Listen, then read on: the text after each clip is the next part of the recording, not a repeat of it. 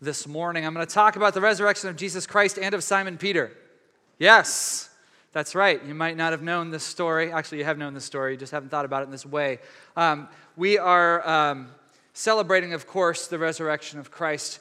But I want to talk specifically about this man named Peter, who we can all relate to so much. Here's an actual photograph of Peter. You guys are so gracious because I made that joke like 24 times, and every time somebody laughs, and I thank you. It's so sweet of you.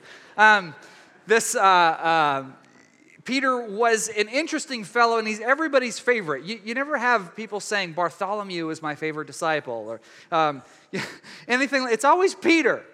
You occasionally get a John, but always Peter. And the reason is he's so bombastic, and he's so bold, and he's so flawed and interesting. And I think we see, at least me, a lot of us see something of ourselves in this man, both in the good and the bad. So I want to talk about him specifically. Peter had been probably, they had been with Jesus close to 3 years, and they had finally reached this fever pitch, of course, on Passion Week. Jesus is in Jerusalem. The entire city has been stirring for days and days, and not only are people really excited, people are also really angry, and there is now basically a price on Jesus' head and all the rest of them. They know that they're in very perilous times. And so finally we get to this very intense scene where Jesus is with his disciples, and he tells them all that they're about to blow it. Very unfortunate. Here's what he says. You will all fall away because of me this night. But Peter said to him, even though all may fall because of you, I will never fall away. Jesus said to him, truly I say to you, this very night, before a rooster crows, you will deny me 3 times. And Peter said, even if I have to die with you, I will not deny you. And all the disciples said the same thing too. Now, I think this was less an example of Jesus forecasting the future in his prophetic way as it was Jesus telling Peter where his own heart was. I think Peter didn't know his heart, and Jesus did. I think Peter was in denial about his actual level of dedication and character. And I think indeed many of us live in denial about what's actually going on in our hearts. You know why? We live in an age of posturing. The world of social media has turned us all into self-marketers, obsessed with presenting an image of health and wholeness according to the trends of the day. We want to show everyone else that we've got it together. We're up to the latest styles. We know the latest lingo so that no one can throw shade at us. See what I did there? And we're current with the social trends of the day. We all use the right hashtags to prove that we're culturally savvy and on the right page. We all can create memes that will earn maximum shares from our friends who believe exactly the same as we do. But it's all misdirection. That's the thing. All of it is misdirection. As long as we have those externals working for us, we feel like it might be possible to hide from ourselves and from others what's really going on in our heart. If Peter had been on social media, he would have killed it. We would all have been following him. He would have been incredibly entertaining. First of all, his Instagram feed would have been spectacular. It would have all been pictures of him with lepers and like Jesus sort of slightly out of focus in the background. It's a really artsy way, you know. And maybe him even speaking boldly when maybe he was actually just yelling at a kid, but it looks like he's proclaiming. His Twitter feed would have been all these great little snippets from Jesus that he had to ask Bartholomew because he's the one actually taking notes. His Facebook would have been the most entertaining, though, because all the trolls would have come out on Peter, and he would have engaged every single one of them. And he would have gone back and forth for days, and it would have been fascinating. But the best of all would have been his profile picture. He would have used the same one for all of his different social accounts, and it would have been him walking on the water. Of course, it would have been taken right before he fell through, but never mind that. Walking on the water.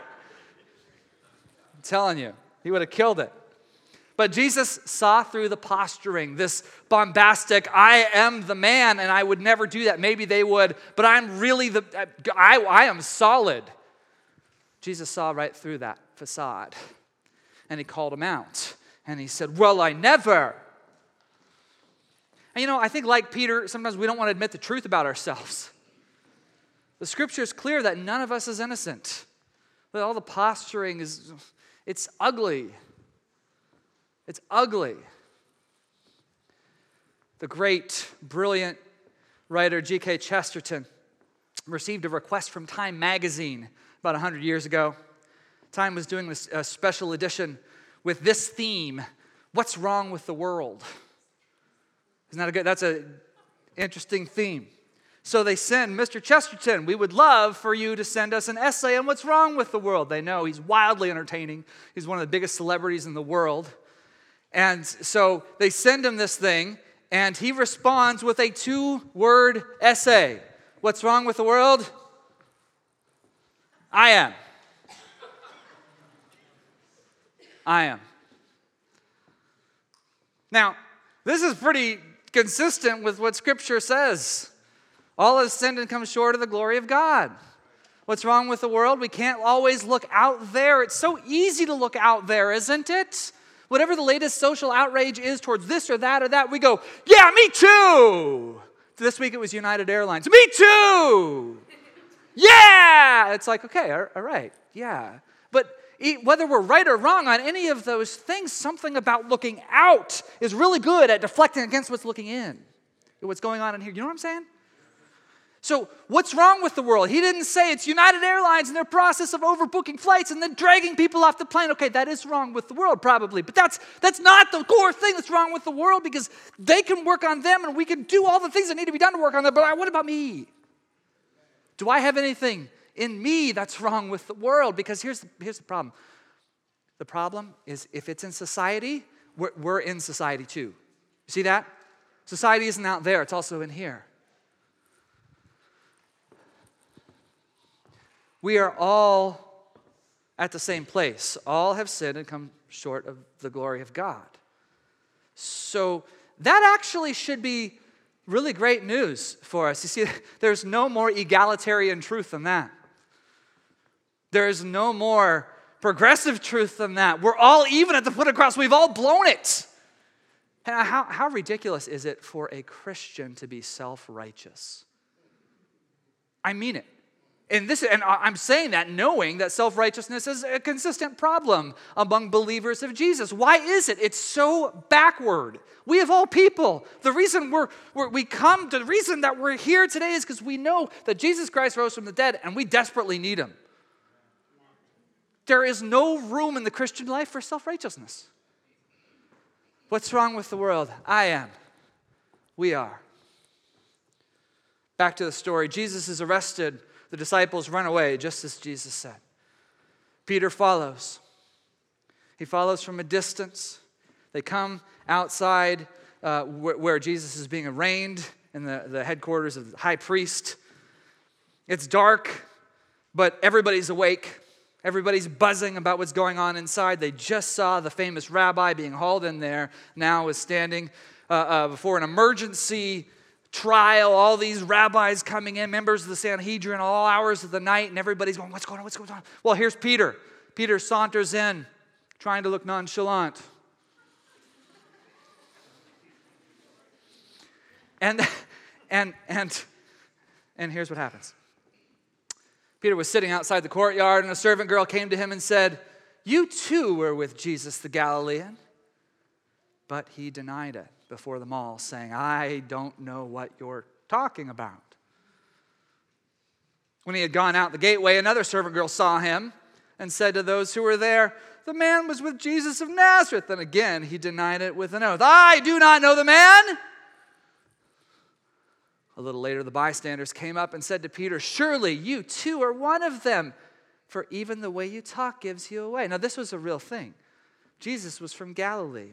The Galilean accent was notorious for being very different from the Judean accent. And in fact, it was considered less refined. It was as Joshua would say, the countrified accent. You would know immediately when a Galilean was around. You know why? Because they all sounded like Jeff Foxworthy. You might be a Galilean if... And when next time you're reading the Gospels, you see things from Galilee come up and you see this sort of tension. This was part of it. They couldn't possibly believe that the Messiah would have come from Galilee. From Nazareth and Galilee, are you crazy? He's got to come from some urban, elite metropolitan area. But no, he came from a backwater town of Hickville. And so here's Peter, and his accent's giving him away, and then he's trying to class it up, and whatever art thou sayingeth? He's like, stop, you're embarrassing yourself. You're one of them. No, and here's what he says.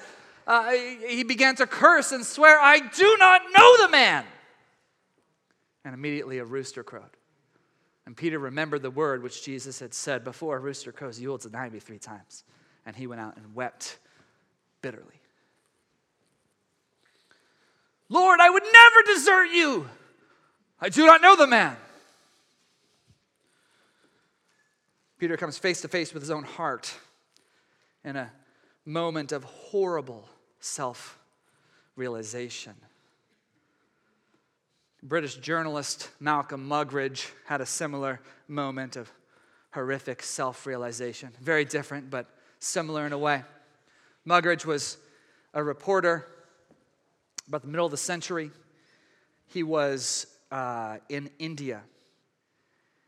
And while he was there, his sense of morality was sort of floating along with the times. He had recently been married, but was drifting away from his wife and was just sort of indulging in all sorts of pleasures and pushing the line more and more, pushing the line, just getting further down, and just grappling with his own conscience. But finally he decides, you know what, I've had it with monogamy.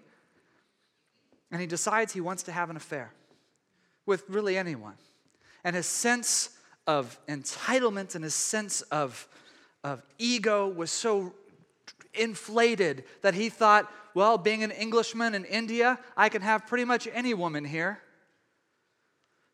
So one night, he's bathing in the Ganges. He's taking a swim, and down the way, he sees a woman in the moonlight, disrobing and getting into the water. And he decides, finally, this is the moment. This is my opportunity. No one's around. And he feels this desire pulsing through him, so he plunges into the water and he begins to swim and kick and swim. And finally he makes it and he goes under one more time, and he finally comes out of the water right next to this woman, and he opens his eyes and he's face to face with a leper. And her fingers, some of them are falling off, and her nose, and her skin is so horribly disfigured that he recoils in horror. And he turns away, wanting to say, what a lecherous woman this is. But at the same time, his heart's gripped with this undeniable truth. What a lecherous heart I have. That's a moment of horrible self-realization. We all have horrible places inside of us. Why do we try so hard to deny our brokenness? Why do we try so hard to deny our brokenness? Well, I think we believe for some reason that love requires that the recipient of love be perfect. But we're wrong. Because real love, is unconditional. But we've got this twisted sense that's carried around through centuries of all kinds of weird Greek thought that's come in that said, the thing that's lovable is the perfect. And so then we all try really, really hard to be perfect. Even that sense of perfect is always shifting, always changing. We try to conform to that particular standard to show the world that we're valuable. It's interesting. I see this all the time in the special needs community. For those who are visiting, I'm a father of 5 children, but my middle son has severe autism and is minimally verbal. He's 11 years old. And I've been really active in the online community of parents and bloggers and things. And we do, I see all the time on these different pages this statement: my son or my daughter is perfect just the way that she is. And I always wonder, why is it that we want to latch onto that word perfect so much? Why is that the insistence? Because I've got 4 neurotypical kids. A few of them are here. I lost them now. But I think well, I was just looking back there. I'm like, oh, they're gone. I was going to point at it. There they all are there. There's two of them. Thank you, Sam. I'm like looking right next to you. I'm like, I've got 4 neurotypical kids, and they're beautiful and wonderful and amazing. They're not perfect. I've never tried to tell anybody that they're perfect. First of all, that's a real bummer for them to live up to, isn't it? None of us are there, but why do we have to insist on that particular descriptor being attached to them? You see, here's the thing. Every single one of us has the image of God embedded into each one of our cells. That is soul-born value that can never be taken away. No little disorder can take that away. No diagnosis can take that away. And you know what else? No rebellion can take that away either. It's soul-born. It's there. The reason I adore my son Jack has nothing to do with his state of whether he's perfect or whether this isn't right or that's going right. It has nothing to do with any of that. I love him because he's my son. The same reason I love Sam. The same reason I love Jenna. They're my children. And you guys, I don't think God's any different. I don't think the state of our hearts affects our value in His eyes. I don't think it ever did. I think there's a horrible lie that we have to erase. We have to get rid of it. We all have ugly places inside of us, and it's okay to admit that. It's okay to say, you know what? Dude, I am broken. Why do we see you wince? It's even harder. Ooh, is that true? No, I'm strong. No, yeah. Yeah, you're not as strong as you think you are. If you're here, you guys are beautiful people. But you're as needy as I am. Every single one of you. And if you start feeling so self-sufficient because the culture tells you, I should feel self-sufficient, you need to know that's a godless culture telling you to be self-sufficient. We're supposed to be Christ-sufficient.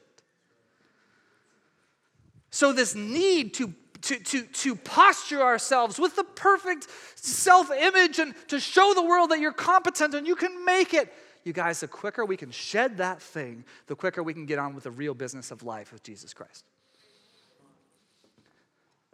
We all have ugly places inside of us that we want to hide, just like Muggeridge, because we're afraid if anyone sees what's really down there, if anyone heard all the hateful things we've whispered in unguarded moments with friends, or if anyone saw the callous laughter that we've been complicit in or saw our browsing histories, then we'd prove ourselves unworthy of love.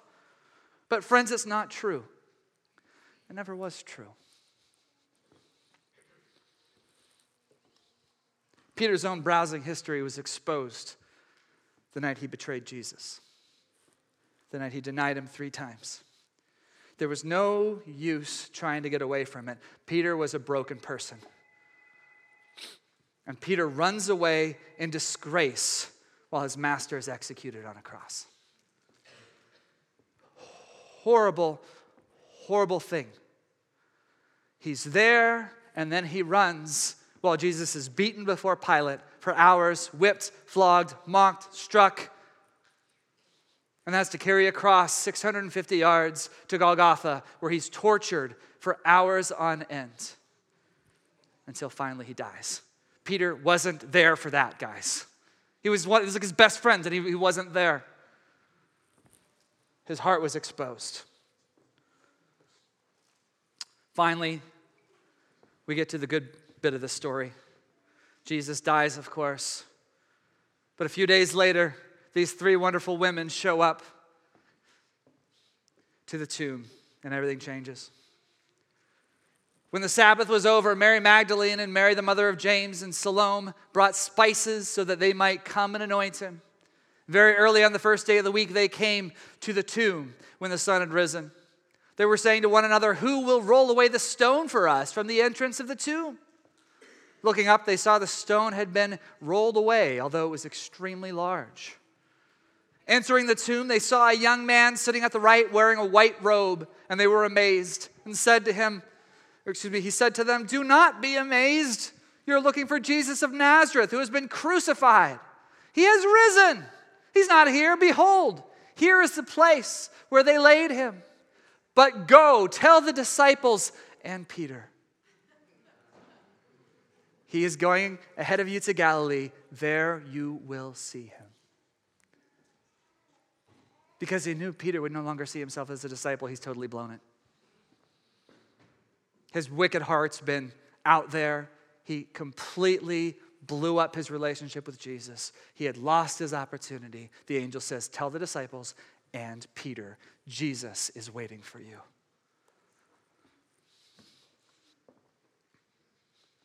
He thinks his failures have made love and acceptance impossible, but they haven't.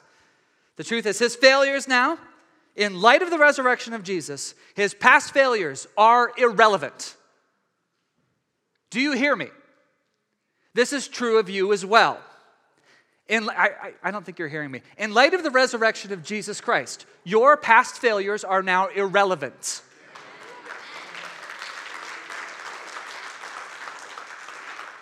Am I saying the things you did don't matter? No, I'm not saying they don't matter. I'm saying that they're irrelevant in light of Jesus. I'm not saying they didn't hurt. They might have. But Jesus is back. He took all of those things with him to the cross, and now he's back. And now he lives on, and we can live on with him. It doesn't matter how severe those things were. It doesn't matter how many times, if you're a believer in Jesus, how many times you have betrayed him and walked away, just like Peter. Those things, you know what? Is that good? No. But is it irrelevant? Yes, because he's here offering you the same deal. Do you want to live again? Do you want to live again? See, that's the offer. Do you want to live again? And guess what? Peter takes him up on the offer. Will you come and see him, the disciples and Peter? And he does. And here we get this wonderful scene of reconciliation on a beach over a breakfast of fish. Jesus restores and embraces him, and it's like nothing. Well, you know what? Everything changes this moment for Peter. He's a different man from here on out. All it took is a little breakfast with Jesus. You want to never be the same? Have breakfast with Jesus. From this point on, he's almost unrecognizable. He's no longer trying to posture himself. He doesn't care what people think anymore. He's just going, and his life is abandoned to the risen Christ. He doesn't care anymore. He'll stand before authorities and preach. He doesn't care anymore. He steps out in boldness. He doesn't care anymore because now he's been resurrected with Christ. You see, this is the story not only of the resurrection of Jesus Christ, it's also the story of the resurrection of Peter. And this is also the story of the resurrection of Jason. His resurrection is our resurrection. That is the truth of this day. His resurrection is our resurrection. If we will die with him, then we live with him. Paul says, I've been crucified with Christ, and yet I live. And that's where we are. That's where all of us can be. Tim Keller says this. I love this. You ready? This is good. Brace yourself. The gospel is this. We are more sinful and flawed in ourselves than we ever dared believe. Yet at the very same time, we are more loved and accepted in Jesus Christ than we ever dared hope. Oh, isn't that good? You see, you can be fully known and fully loved at the same time. We thought before we had to choose one. But you don't have to choose one because there's one who loves you fully, even though he sees you fully. Do you see what mind-blowing news this is? Yeah. You don't have to posture anymore. You don't have to pretend anymore. You don't have to seek out the hashtags anymore. You don't have to try to look perfect anymore because you're not. And it doesn't matter because you've already blown it. And it's irrelevant because he already loves you. You see what I'm saying? You guys, his mercies are new every morning. Every single morning. Now, right now, it's 12:05. So it's just afternoon. But guess what? In Hawaii, it's still morning. So his mercies are new today, right now.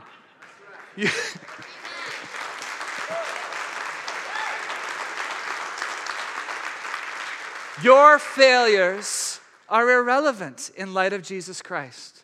And he's come to offer you new life. This is the truth. Please stand with me.